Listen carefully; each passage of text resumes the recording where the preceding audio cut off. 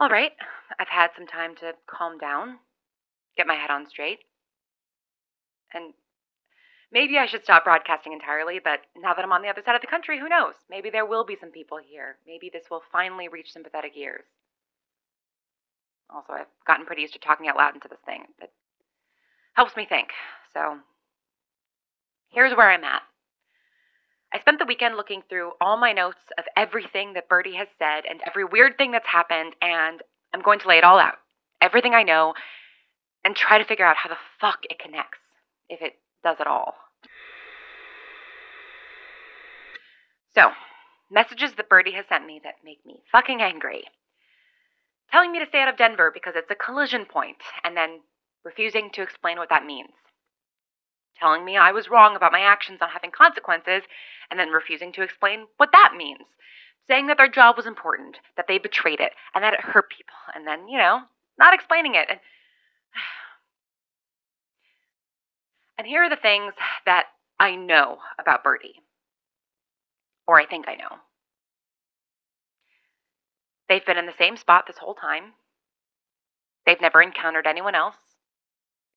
They're pretty good with the radio, having gotten it to broadcast this far. They don't have physical speaking capabilities, and they're trained in Morse code. Though to be fair, I am technically trained in Morse code by now, so I'm not sure how revealing that is as a biographical fact.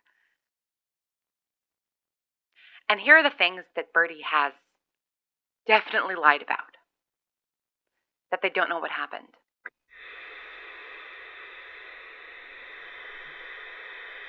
I don't know if you found out what happened between you first contacting me and us talking in real time, but one of your first messages to me was that you didn't know what happened. And then when we spoke, you said you did, but that it was too complicated to explain in Morse code.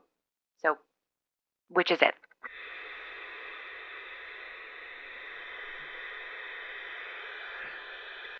Of course, there's a chance that you've been working much harder than me at actually trying to figure out what happened, and you did it. You figured it out, but... Well, Occam's razor, right? I've spent nearly half a year driving around the country looking for people, looking for answers, and sure, I haven't been scientific about it, but I must have had a better chance of stumbling across something than you, the person who seems to have been sitting by their radio nonstop for 6 years. Then again, there were those weeks-long stretches where you didn't contact me at all, so maybe...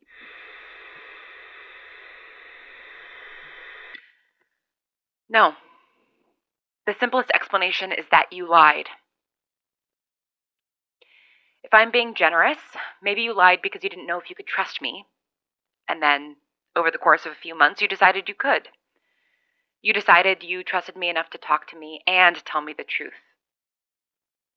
But to what end? Why tell me you know what happened if you couldn't explain what happened? What would that accomplish?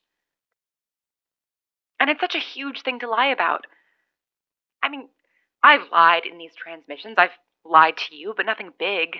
Nothing consequential. I choose to just not say anything at all instead of telling a big lie, but that's a big lie, Birdie. That's an intentional lie. Whether the lie was that early message you sent me or when we talked, whichever one it is, it's a big lie. And it has me thinking, well, you don't make that kind of big lie unless you're confident in your ability to deceive. That's the kind of falsehood that's spoken by an experienced liar, not an amateur. So, it wouldn't have been the only lie you told me. Experienced liars don't fuck up unless they start to lose track of what lies they've told. So if you fucked up when you talked to me and told me the truth, that you do know what happened, then, well, Birdie, that tells me you're losing track of the lies, which means that everything you've told me, everything, isn't to be believed. Which puts me... Well, if my intent here is to lay out everything I know, then I'm pretty sure I've already failed. I know fucking nothing.